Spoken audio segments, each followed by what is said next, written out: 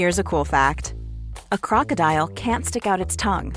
Another cool fact, you can get short-term health insurance for a month or just under a year in some states.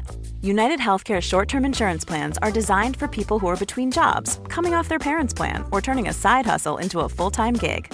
Underwritten by Golden Rule Insurance Company, they offer flexible, budget-friendly coverage with access to a nationwide network of doctors and hospitals. Get more cool facts about United Healthcare short-term plans at uh1.com.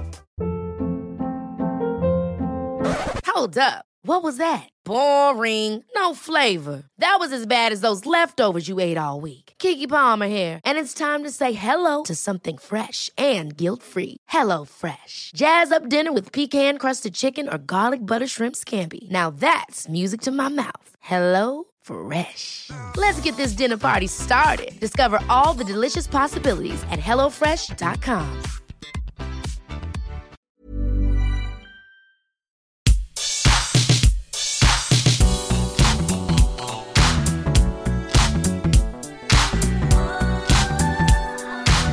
Everybody, welcome to the What Culture Gaming Podcast. I'm your host, Scott Tilford, joined by James Dowse. I'm back, everybody. He's back, everybody, and Josh Brown. Welcome back, James Dowse. Thank you. Thank you so much. What a beautiful, beautiful time, James Dowse. How have you been? How's life? Great. What have you not been doing? Have some time off, boys. Oh, it's good, isn't It's it? lovely. Did you have a being nice off. week off? Yeah, I did. What'd you get up to, you cheeky scamp? You know what I did? I played and completed Toy Story 2. Nice. Ooh, Very on the nice. PlayStation 5, On no less. Yes, the PS5 version. Best version. Great game. Yes. Really good. How does it Really hold good. up in 2022? Well, you know. All right. tell you what's Camera really- is abysmal. Yes. I should have spent this time playing Sekiro, Dark Souls 2, but no, Toy Story 2. He's got priorities. Is it the best Toy Story game? Yes, but Toy Story 3 is very close. Yes. Toy Story 3 sandbox mode, incredible. 3's good. There was a Mania, which was on the Kinect, on the 360, where you had to, fire pies at the screen. That doesn't sound good. That was good. Nah. A mania. Yeah. Speaking of a mania, we thought we'd talk about best video game adaptations in honor of Mr. Jeff Keighley himself announcing a best adaptations category for the upcoming Game Awards. The idea being that it's anything that came from a video game initially, that in terms of franchise stuff, in terms of IP stuff, and whether that turned into a TV show, a movie, books, comics, whatever the best adaptations are.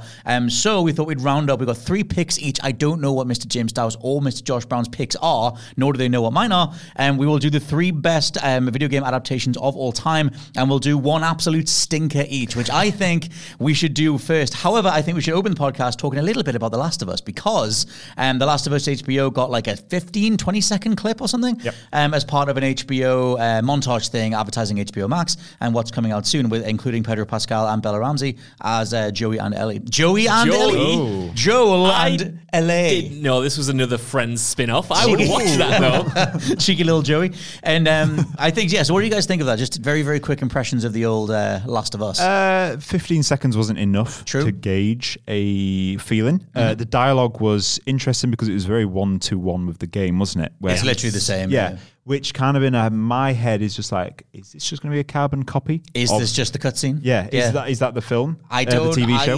Josh knows it. Well, the world knows how I feel. The world partitioned by if they listen to this podcast. I don't need the Last of Us HBO show when I've got the game. Josh, what do you think? I really need it. I need it with all my heart. And that 15-20 second teaser, it did a lot for me, but it also raised a lot of questions. I thought, again, we're analyzing such limited footage, but I didn't expect Pedro Pascal to sound exactly like Joel. I didn't know if his version of Joel was going to be very similar to the games. I didn't know if he would put his own spin on it, but that line delivery combined with the line itself, like you said, one-to-one from the game. I thought the brief shot of him running with Sarah at the start of the apocalypse looked incredible. The kind of kinetic cinematography you'd expect from the filmmakers of Chernobyl. I loved the brief image that we got of Nick Offerman as Bill. Taking the mask off. Yeah. That is such a great piece of casting, and what makes it even better is that he wasn't the original choice for Bill. I can't remember who the original actor was, but they had to drop out. Nick Offerman came in,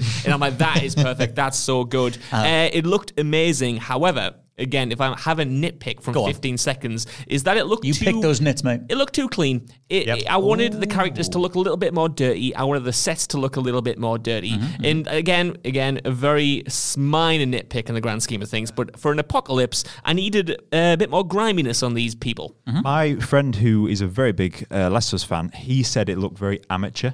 in that it didn't. No, I don't mean that in a negative way. Oh, he didn't. Sorry, he meant it in like it just looked perfect. Yes. It looked like it was like handheld cam and very thrown in. It just looked like, as you said there, it didn't look rough. It didn't look like the Last of Us feel to it. I think obviously that will be later in. But. Yeah. I always think it's interesting with any like big old streaming service where they have to charge for 4K subscriptions and stuff like that. Yeah. How grimy you can make a production, because you'll get people who are buying giant 60-inch TVs to get the most out of these shows, and then they don't want to watch something that has film grain applied to it. Or they don't want to watch something. Game of Thrones' final season where it's all black and you couldn't see anything. Oh yeah, exactly. And it's just like I feel like they always. Look at something like Paramount Plus, like the Halo show or whatever. Like that looks so ugly and too synthetic and too clean, and Wheel of Time on Amazon look way too clean, and I think that it's, and the new Lord of the Rings for me looks the same, looks way too clean. So I think sometimes that's a pitfall that shows fall into.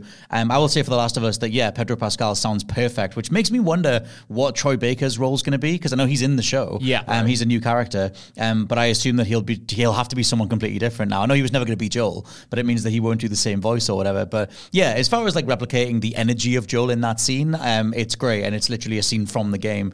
With the exact same dialogue, so it does seem promising. It really does, and I suppose what you guys were mentioning there about the color grading and stuff. Yeah, I don't want this to look like a Halo TV show, which we might touch on later on. And I think for as bad as the later seasons of The Walking Dead got, for instance, I think that show made a really genius move right at the start to shoot on 16mm film to give it this kind of grimy look. It might not look great blown up on HD TVs, but the world looks gritty. These characters look like they're sweaty and having a bad time. They look like they live there. And I kind of just, want to hope that these actors look like they're having a bad time on The Last of Us. I hope they weren't while shooting it, but I want it to look a little bit grimier. Gritty. I mean, even Chernobyl, that'll obviously get a lot of comparisons because they're the same set of filmmakers and stuff. Like, that was a good-looking show, but the color grading, the look of it felt oppressive and apocalyptic. And The Last of Us, from the couple-second clip that we got, didn't quite have that, and I hope it does in the final thing. But obviously,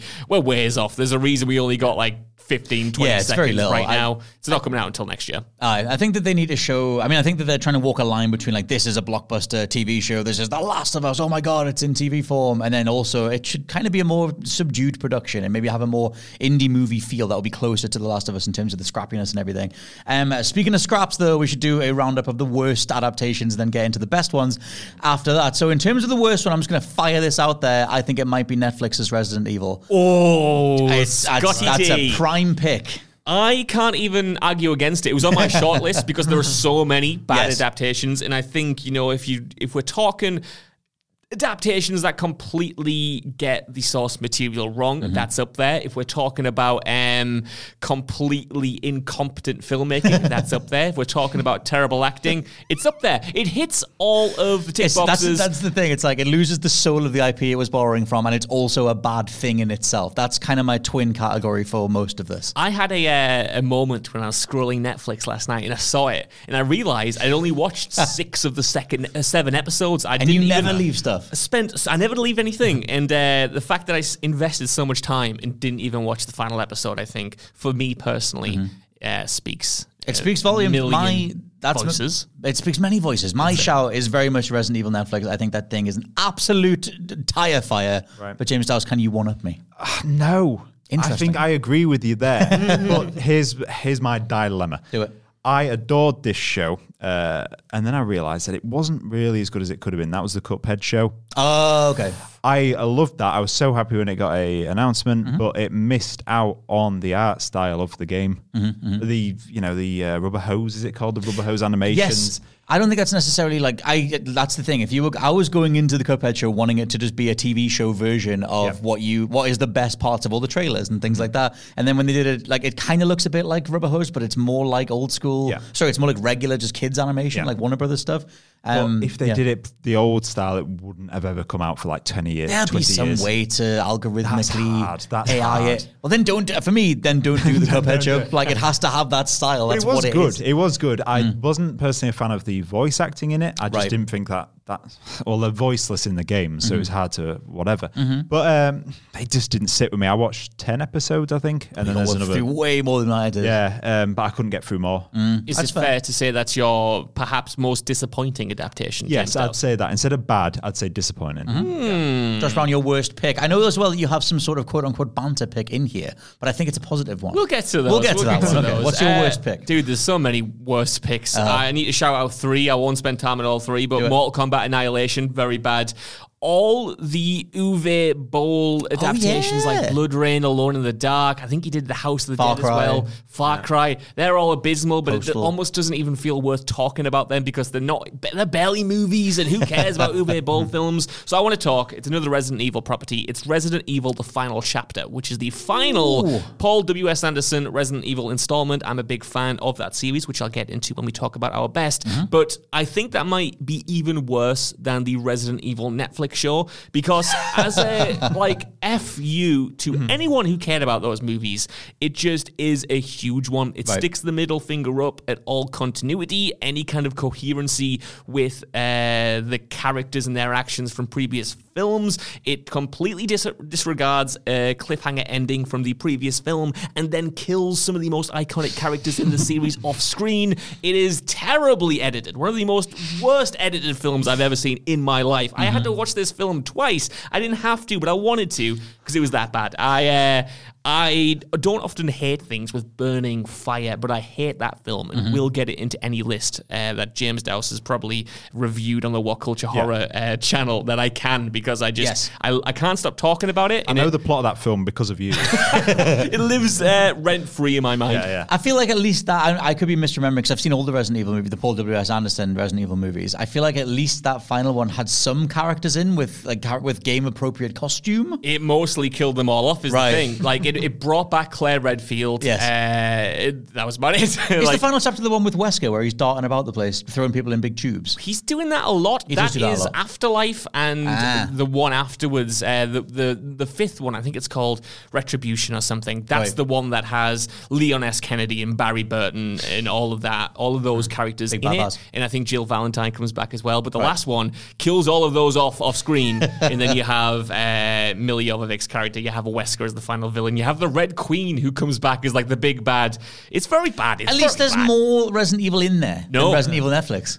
I'm just saying. I genuinely don't even think there is. Like, yeah, you got Raccoon City and it's destroyed. Yeah, you got a few characters, but honestly, the Wesker scenes that harken back to Raccoon City in the Netflix show are more authentic and a better adaptation of the source material than anything in the final chapter for me. That is fair. Either way, we can agree that Resident Evil has been privy to 2 out of 3 worst adaptations from our I realise I've got one more. Go on. The other day, I completely forgot this is a video game adaptation. My girlfriend made me watch a film. It was Battleships. Why are you watching Battleship? Rihanna's in it, man. I almost passed out there. I laughed so much that my vision went a bit sideways. My girlfriend sold me on a film because Rihanna's in it, isn't she? Yeah. She was just like, Rihanna's in it, so we watched it. God, it's bad. It's so bad. Oh, yeah. I mean, that's more like based on a board game, but near enough. So what you're saying is you were on a high, you thought you were on a winning streak, and then afterwards you sort of turned and said, you sunk my battleship. Yeah. Because that was your enthusiasm. Someone does say that in the movie, though, right? Yeah. I remember, actually, a turn positive for the Battleship new IP, or whatever the hell you want to call it, the revival of it back in 2013 or whatever it was. Whenever that came out, that game was kind of cool. That game was like a first-person game thing where you would like call in airstrikes as if you were playing battleships, and I thought that was cool. I didn't play that game. I like the idea of it. There was a demo for it. Well, that's what I did with my week off. I watched Battleships twice. Bit of Fortnite, bit of Battleships. What else do you need? Speaking of nothing at all, we'll go into the best adaptations. Now, I have 3 serious picks. This sounds sarcastic. It's not. My actual 3 picks for the best adaptations, video game adaptations in human history. I only have movies for these. I don't have... Well, you can kind of... We'll see. I want to start, though, with number 3, Silent Hill. Yes. First Silent Hill. I don't remember the name of the dude. Christopher Gans, I think, is the name of the director. And the reason I say that it's the best, or one of the best adaptations, is that it nails the cinematography of Silent Hill. Everything just looks like the game. And I love the way that they shoot certain scenes as if the camera was just sort of starting like a game camera, like starting like the isometric stuff, and then zooming in and finding, I think it's Rona Mitra, the main character, the actress, and finding her, and then sort of going on that discovery, what is Silent Hill, what's really going on. It's more just the cinematography, but I feel like they nailed the feel of being in Silent Hill as it was in Silent Hill 1 and 2. Talking about movies that get the aesthetic right and have a little bit of grime to them, yes. That is one that absolutely nails it, like you just said. You know, if you look at that compared to its sequel, which arguably tried to be more authentic. I never saw that, funnily to enough. the source material, it's very, very bad. But that kind of like lacked that griminess. It lacked the atmosphere that you absolutely need for a Silent Hill movie. And it's my number 2, Scott Tilford. Oh, beautiful. I love that as Also, well. Radha Mitchell is the person I was trying to think of, not Rona Mitra. Carry on. There we go. 100%. Give me your number 3. My number 3. Can I do an honorable mention first? Yes. My honorable mention is the Resident Evil Extinction movie tie-in book. These things... I must have been the only child in my town who requested the Resident Evil novelizations into my library, because I would read all of those. And yeah, this is... I'm in a stunned silence. That's incredible. 100%. Like, okay, so Resident Evil Extinction is a movie, and I read the novelization of that, and it was one of the books that got me into books. They were really well written, man. That is the book. Good expectations now. Nah, that sucks, man. Hobbit, no. The Bible. Have you heard of Resident Evil Have you read Extinction? words? Well, I have now. Resident Evil Extinction. And I've granted not read this book in a long time, but I thought that was great. And I just kind of wanted to put a call out to anyone who may have read those novelizations, because I've been living with this knowledge and this fandom for years now. And This novelage. if you want to know why I love Resident Evil so much and I'm a diehard fan, it's partly because of those books. I'm not going to lie. Because you discovered reading. I did. Resident Evil. I'll tell you what, the novelization of the first movie was pretty good as well. I used to read novelizations. I remember reading the Men in Black one back in 1996 or whatever it was. I used to like that a lot. Indiana Jones 4, I read the book for the film. Before the film. That's so good. What was that noise? That was a very nice noise. I remember getting so into Force Awakens when that was coming out that I read that stuff as well. Extra little plot details as to Kylo Ren's mindset in that book that aren't in the movie. Well, that's the beauty of it, is, right? yeah. That was I what was love great words. about these Resident Evil adaptations, because you got like a little bit more backstory, you got more flashbacks, and all of that was really cool, because there are some cool characters in those films. Yes, Mr. James Dowse, one of your 3. Well, that was your honorable mention. wasn't Oh, it was Great, Josh. indeed. I do apologize. Josh Brown, your actual number 3. This going immediately after the honorable mention is going to look like I'm making a mockery of the entire process. concept I can't believe this. of this podcast, but I need to preface this Jeff with Keighley, the fact most that serious man in gaming history. I can't believe you're doing this. He is. The Dorito Pope. I'm going to preface this fact that this isn't a bit. This is my real opinion. Okay. My third most favorite video game adaptation is Super Mario Brothers the movie, starring And Bob Hoskins. I knew you would do this. I did, yeah. I'm going to do this because it's a genuinely great film. It has nothing to do with Super Mario Brothers, the property. No. It is probably an insult to anyone who grew up with those games. Do you know when they asked for the word thing is- adaptation, you went, nah. I went, nah. don't I need went, that. nah. You know, like it's kind of like based on a true story. It's like Well. based on on a thing that you might know. We've used some A names. fever dream. I didn't grow up, as we have established, with Super Mario Brothers or really even Nintendo. So I had no love for that property. So when I eventually got around to watching this film, I didn't care that they completely changed everything and made Just everything. That's just what a Koopa looks like. that's what a Koopa looks like, got a and suit on. completely made the tone wildly inappropriate and had a lot of these 90s executive on cocaine decisions in there from an aesthetic standpoint. However, as a standalone movie, as an enjoyable piece of cinematic imagination brought to the screen, Yes. it owns, man. It's really cool. I can't, James Dowse. Bob Hoskins, do you think is the Mario? Is that Mario to you, Bob Hoskins? He is. Yeah. You know what?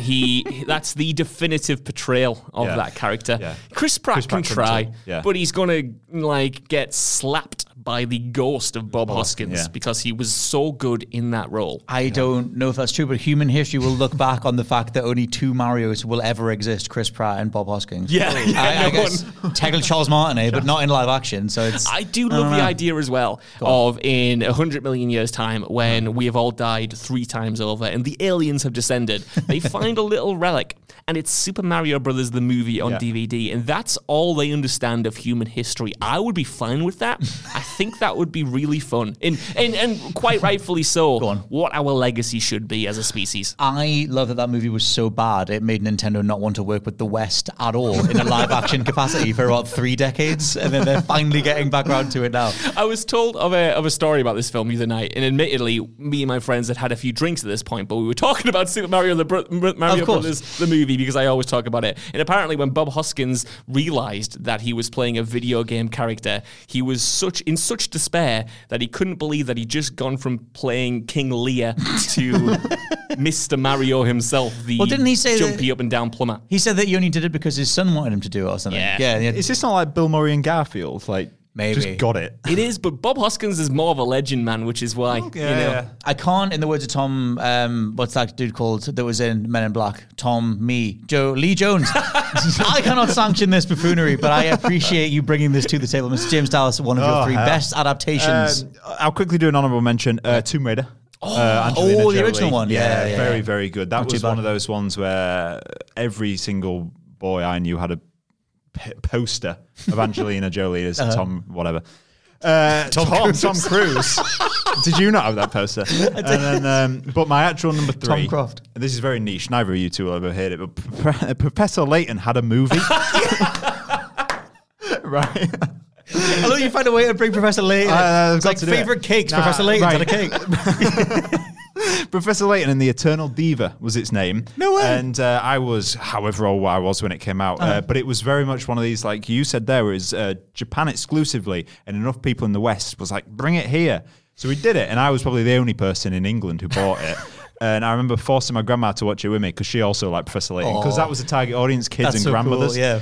And it was very weird. You just solve puzzles whilst watching the film.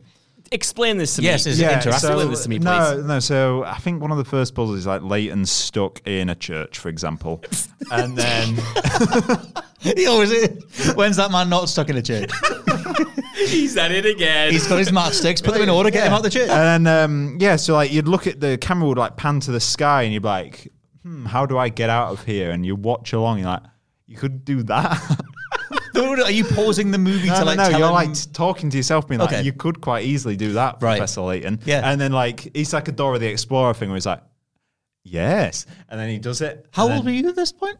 12. Okay, so it wasn't like last year. Was it? No. So it was just Dora the Explorer, the movie kind of thing, but with an English gentleman. That's a really nice idea. I dig that because I was a huge fan of Blue's Clues when I was younger, and it sounds very similar to that in terms of its vibe. I quite like that idea of interactivity, especially in a kids' movie. When like, how can you adapt game mechanics in a movie like that for children? They'll just want to play the game. True. But here, you get a version of it where you can play along with Mr. Layton. I have no idea who this guy is, to be honest. I'm not called Herschel, Josh. I've never played this series. I have no idea what the dude looks like. I don't even know what you're talking about, to be fair. Have you never, what? You've never seen him playing Professor Layton? I might have seen him before. Who knows? I don't think I have. Is this man who wears a top hat and he's got an assistant called Luke, and they go on adventures and they get picker rats and solve puzzles? Now, here's the thing, right? Ever since we started talking about Professor Layton in this podcast, and James Dowse repeatedly brought this series up, I honestly have never dared to Google it outside of these walls because I don't want to spoil the illusion of whether it's a bit between you two against me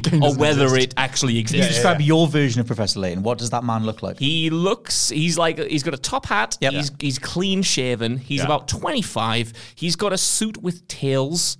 That pretty much is Professor Layton. Is that right? Yeah.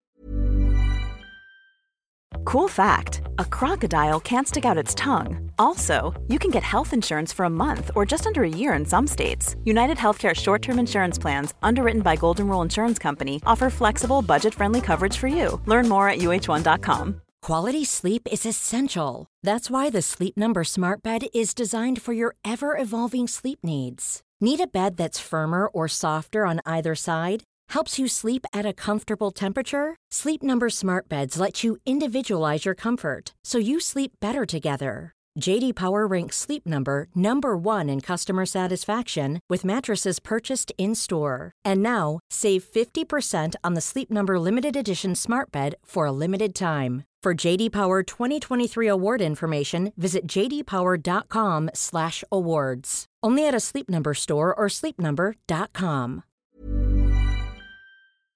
This podcast is brought to you by Indeed. If you need to hire, you need Indeed. Indeed is your matching and hiring platform with over 350 million global monthly visitors, according to Indeed data, and a matching engine that helps you find quality candidates fast. And Indeed doesn't just help you hire faster. 93% of employers agree Indeed delivers the highest quality matches compared to other job sites, according to a recent Indeed survey. One of the things I love about Indeed is that it just makes hiring all in one place so easy because you just get unparalleled access to job seekers. Plus, listeners of this show will get a $75 sponsored job credit to get your jobs more visibility at Indeed.com/WCG. Just go to Indeed.com/WCG right now and support our show by saying you heard about Indeed on this podcast. Indeed.com/WCG. Terms and conditions apply. Need to hire? You need Indeed. I think you might have come across this character in your travels. I may have. People wanted him in Smash. People wanted him in Smash. Maybe that's where I remember throw him matchsticks at from. people. Yeah. It'd be good. He's not the... Who's the objection guy? That's Phoenix Wright. Phoenix Wright from Ace that's Attorney. it. Yeah. They had a spin-off together where it was Leighton versus Phoenix Wright, There he is. or Ace Attorney, or whatever it's called. That might be it. Yeah. Oh, there's so much a world of possibilities, Josh Brown. To my actual point, though, the film, great film. The cutscenes in the games were the best point. Like, that was incredible cutscenes on the Nintendo DS, and then they made a feature-length film, which was very good. That was very, very good. That's a legitimate, actual pick. Not like Mario Brothers, Josh Brown. I don't know how you compare these two picks and you don't see that they're the exact same. On the day of my daughter's wedding. Scott, my second pick, again, serious pick, Pokemon movie, 1998. Yeah, okay. Literally, that was almost my number one, but it's not. But the original Pokemon movie, I was going to have Detective Pikachu, and I thought if we're going down the route of all time and we're talking about Pokemon adaptations, it's got to be the original movie. Here's a question. How old was you when that came out? Oh, man, I was 9. So did you cry a lot?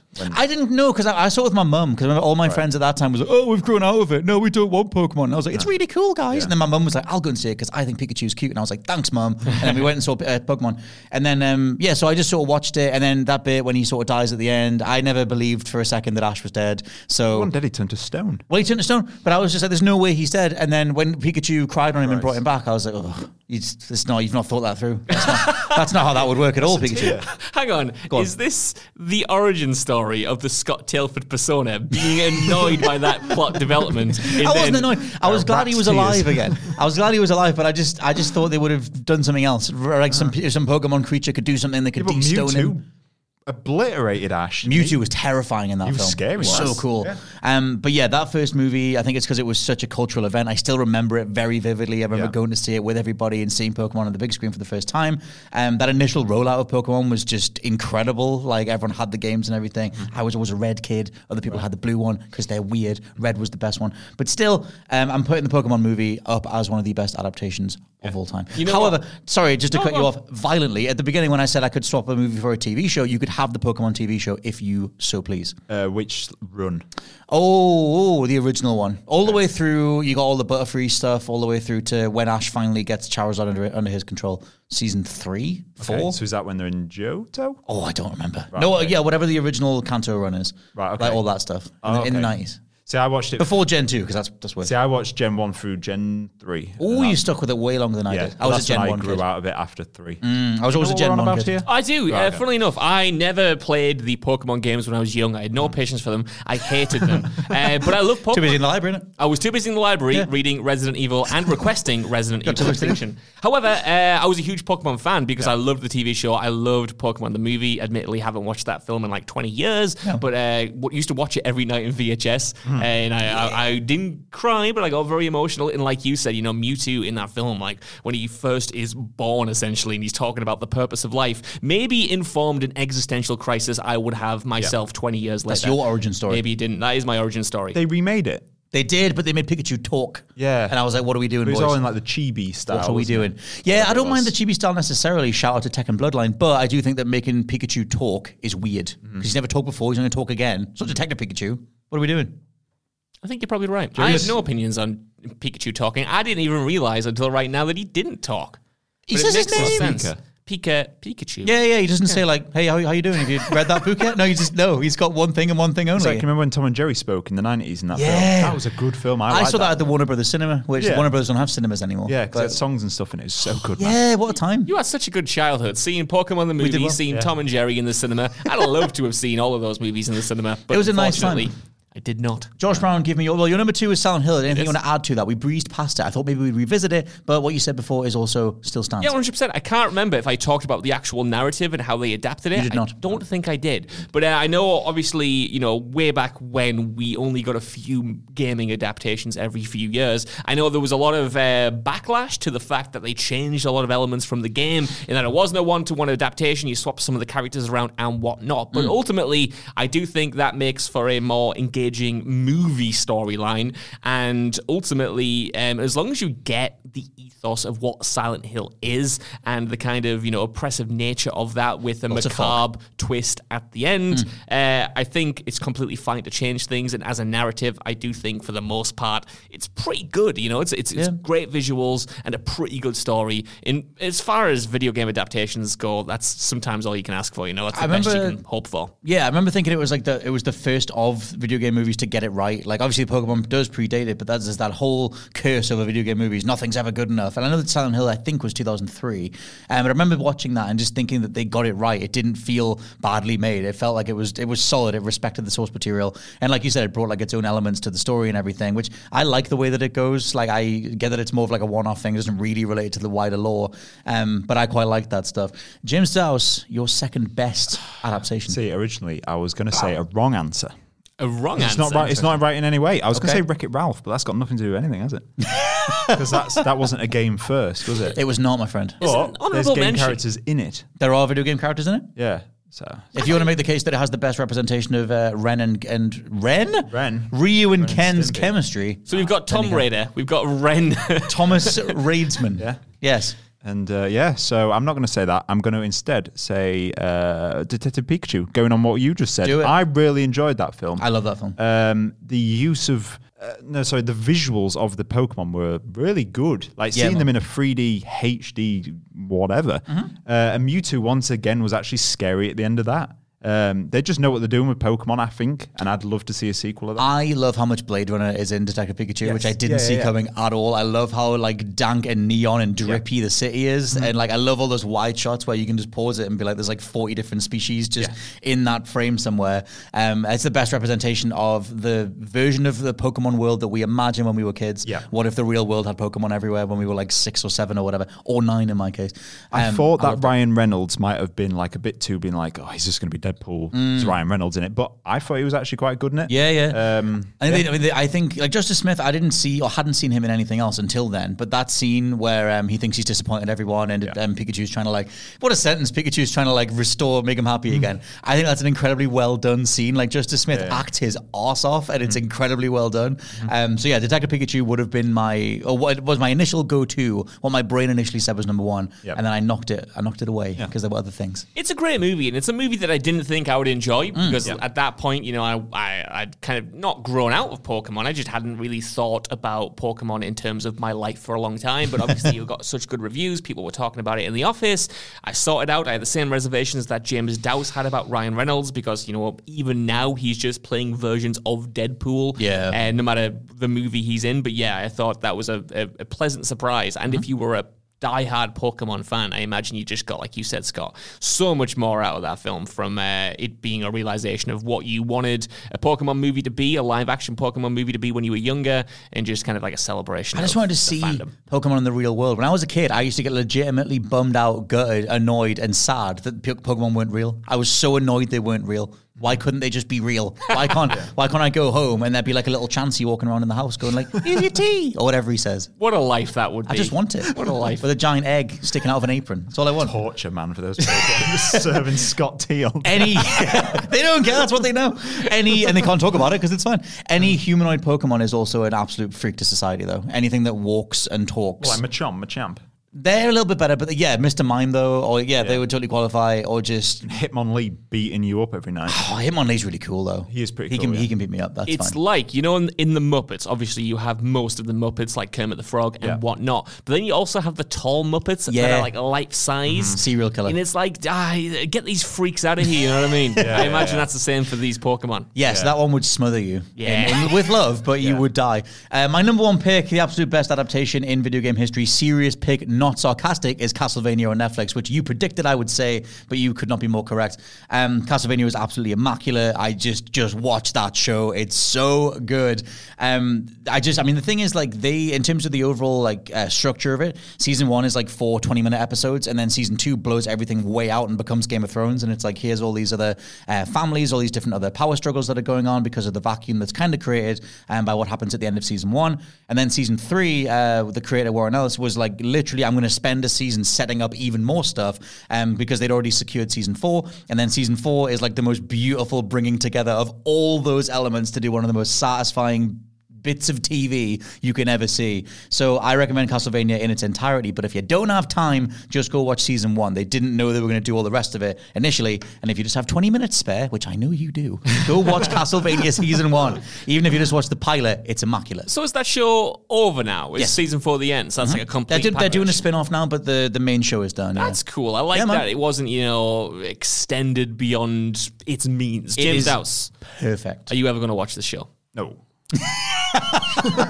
No. I've got no I might after your recommendation. It's made for the people who I've never had any connection to the Castlevania series. That's more than fine. The way that they write it and the fact that they focus on one character, Trevor Belmont. They flesh him out, and his whole journey is very much made to be an entry point. Like the whole point of the franchise was to sort of go, hey, by the way, this whole lore exists. Let's go do stuff. Warren Ellis as well had never played the games either. He just wrote a whole bunch of stories and then mapped it onto the characters, the world, and then kind of made it fit, kind of thing. But yeah, Castlevania is absolutely stellar. That franchise, or that series, never gets enough talk. My knowledge of him mostly is via Smash Brothers, because he was in Smash Brothers, was he not? I think with Warren Ellis. No, he was, yeah. You mean Alucard? Belmont, Mr. Oh, Trevor Belmont, yeah. He was in Smash Brothers. That's the only... I think that's Simon Belmont, but yes. Is that same not the same man? No, there's there's a whole bunch of different protagonists. No, you are right. It's the Belmont family hunt the Dracula, and then Simon Belmont's in Smash. Okay. Trevor Belmont, I don't believe, is in Smash. Trevor Belmont's the dude in Castlevania who was in Castlevania 3. He's the father of Simon Belmont. It doesn't matter at all. But you should all watch Castlevania. Josh, what's your number one? My number one is it's not as high quality as the Castlevania TV show. What is? However, I do think it's genuinely good, and it's Resident Evil, the original Paul W.S. Anderson movie. Ooh. And I need to clarify that I have seen other things that aren't Resident Evil. There's just so many of them that they've got to be talked about. They are the best and worst of the video game adaptation subgenre, in my opinion. And this first movie, man, is really, really good. I watched it when I was younger. I continue to watch it like every year. I think in terms of the zombie movie canon, even if this wasn't called Resident Evil, it would still be a film worth watching because it's a genuinely good zombie movie, and maybe like one of the last of its kind. Like the way that they portray the zombies in this flick is like head and shoulders above the way that the zombies are portrayed in the other Resident Evil movies. I just think they get something inherently right about them. I love the setting of the Umbrella Underground Lab. The cinematography is really cool. It's got Mila Jovovich, who runs up the side of a wall and kicks a zombie dog in the face. The action is great. The characters are cool. The actors are cool. It's a cool movie. Very early 2000s, but in the best possible way. It actually reminds me, right, of the first Blade film in terms of its aesthetic and its tone. And the gore. Yeah, and the gore. They're kind of cut from the same cloth, and I like that style. I like Blade 1 over Blade 2, for instance, because of that style, and it's why I like Resident Evil 1 over Resident Evil 2, which Apocalypse, which I still think is pretty good, and Extinction, which I think is pretty good, but 1 has this kind of uniqueness to its style that I just think is great. I remember, because 1 was the first time they'd done a live action Resident Evil, especially with that kind of budget. And it has, that laser corridor was went down in horror film history or whatever. Yeah. I love the whole scene on the train towards the end with the liquor. It does have iconic moments to it, even though that overall franchise is kind of panned. But yeah, that first one is a hell of a pick. I think that does stand the test of time. I think it does pretty well. Yeah. Jim Dowse, the best video game adaptation of all time. Collectively. You're telling the world. To the world. Yes. Cover your ears, Scott, is Sonic the Hedgehog 2. Not mad about it. Not mad about it at all. I loved Sonic 2 so much that I binged all Sonics for about 2 months. Here's the thing with that film. I realised during the cinema, I had a smile on my face the entire time. And I've not had that for any... Well, I guess Detective Pikachu, I was happy with that one. Yeah. But no other video game adaptation I have thoroughly enjoyed as much as Sonic 2. You know what? I think like that's all you want sometimes. Yeah. You want to be sat in the cinema and you want to have a smile on your face, whether you're watching a R-rated horror movie, whether you're watching a Universal-rated kids film. You just want to kind of feel the same feeling that you have when you play the games. And I imagine, James Dowse, that's what you got while watching the sequel. My question, as we've talked about these movies a couple of times, what makes the second one better than the first one? Why is the first one not on your list, and why is the second one coming in hot? The first one had a very big involvement in... It felt very early 2000s with like... Do you know when old films used to have like a round table of executives talking, and there was like the military and stuff? Yeah. Do you know what I mean? I love that trope, yeah. I hate that With a giant cigar. Yeah, it's that kind of stuff. Looney Tunes Back in Action had it. Of course, that film is my go-to. But I hate that gimmick, and it was in the first one a lot. Right. Because it was always just them discussing. But Sonic 2 felt like it was made for the love of the fans. Yeah, I think for me, like I had this weird like reawakening thing with Sonic where I watched in Sonic 2 when he gets to go fast. I was like, this is so cool. Yeah. He's doing fast things. I like that a lot. And then I sort of remembered how much I used to love it when I was younger, and I went back through the entire franchise of Sonic. And so I think for me, Sonic 2 is a great pick. I think that it's very, very solid. The only thing with both the original one and the second one of the new potential trilogy is the human stuff. If you ditched all of it, it wouldn't matter at all. I hate the human stuff. And the weird pivot they do between Sonic 1 and 2 where, it's not James Franco. What do you call the dude? James Marsden. James Marsden. He's like his bro in Sonic 1. They're like road tripping together and they're friends. Yeah. And then in 2, he's like, you're like a son to me. And I'm like, he's like, thanks, Dad. I'm like, what? Yeah. Like, if you just told me, thanks, Dad, I'd be like, what? Like, that doesn't work at all. Oh, like, I'm going to start doing that. And you've done it before. But I think, like, that whole thing of I way preferred them as bros and as, bonding that way as opposed to doing this weird, he's taking him in as a surrogate son thing. I thought that was a really strange beat to go with. So yeah, I would just gut the human stuff out, especially the wedding scenes, which I bet you love them, didn't you? I did. That's the X factor in you loving that stuff. That was the cheap laughs, wasn't it? And that had me laughing. I just kept screaming internally, I don't need this. It's a Sonic movie. Like, why is this in here? Yeah. But Tails was great in it as well. Knuckles is so good. And Knuckles I've got a little cheeky Knuckles figure upstairs. Until he turned into an idiot at the end. But that's... Yeah, he becomes Drax at the end. Yeah. He just literally, just a post-credit sequence, we see Shadow. Yeah, we do see Shadow. That means that was the trilogy. That's when Josh Brown comes in. That means I'm going to have to watch both. You like 2006 all over again, mate. Big Shadow The third one's coming, isn't it? Next year or the year after? Either next year or the year after. I don't think we know if... I was going to say Robotnik. We don't know if Jim Carrey's in it, though. Like, he said he doesn't want... He doesn't want to play him anymore, but then it's like, well, you clearly are a big part of this. Yeah, but he's kind of buried at the end of 2, so I don't know whether he's still alive. But there's more to be done. He will be. They revealed that bonus scene thing on the DVD where it shows like Sonic, Tails, and Knuckles doing stuff together, and I'm like, that's exactly what a Sonic movie needs to be. Just kill all the humans. Isn't there a Knuckles TV show coming out? I believe there is. Or is out or something. I don't know where that would be. Paramount, I guess. I forget who owns Paramount. It is Paramount. Yeah, maybe on Paramount Plus. I think there is an Idris Elba Knuckles TV show. Once again, we're talking about Sonic. It's 2022. Big shout out to Sonic Boom, the TV series as well. That was all right. Oh, that'd be such a shout. Maybe I'll just scrap my entire list. The Sonic Boom TV show. Josh, off you go. Go on. I'll leave you to this. Josh is already off. But it's so good. It is good, yeah. The Sonic Boom TV show is immaculate, and no one cares because it's tied to one of the worst games of all time. But it's so funny. It's so well written. It's so self-aware. It's great. You know when cats bring in like dead animals as a tribute to their owners? Yeah. Scott once sent me a compilation of Sonic Boom best bits, and it was the human equivalent of that. It was Scott. Did you click on it? An entity that I love. I did. I skimmed it. I watched the bit with Shadow, didn't I? You did? That was really good? Yeah, well... When Robotnik's like, get him a chair because he's the coolest guy in the franchise? Well, it was like a dead bird. You know what I mean? He loves it. Josh can't stand meta stuff, so it's not going to be for you. Did you really smile or anything? No. I was watching a pretty stony face, but I mean, it was all right. It was fine. Look, it was one up for me, Jim. The man doesn't like Saints Row 3. I can't... Where are you supposed to go from here with Saints Row 3 or 4? Anyway, I don't even know how to wrap this thing up. This has been the What Culture Gaming Podcast. The best adaptations are Castlevania Castlevania, and whatever you guys said. Pokemon. Professor Layton. Professor and the, Layton. Eternal Deviant. Super Mario Brothers, the movie. Very good. Yeah. Neither he nor there. Kind of. A lot of Pokemon. A lot of Resident Evil in the bad category. But this has been the What Culture Gaming Podcast. I've been your host, Scott Tailford, joined by James Dawes. Thanks, bro. Anytime, brother, and Josh Brown. See you later, Dad. Catch you next time. Son. Bye. See ya. Are you winning, son?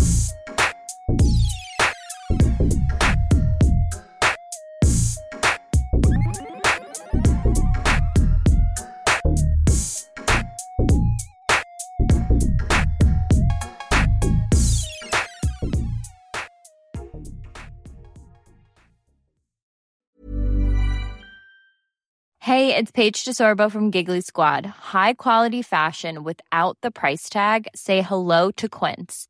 I'm snagging high-end essentials like cozy cashmere sweaters, sleek leather jackets, fine jewelry, and so much more. With Quince being 50 to 80% less than similar brands. And they partner with factories that prioritize safe, ethical, and responsible manufacturing. I love that. Luxury quality within reach. Go to quince.com/style to get free shipping and 365-day returns on your next order. Quince.com/style.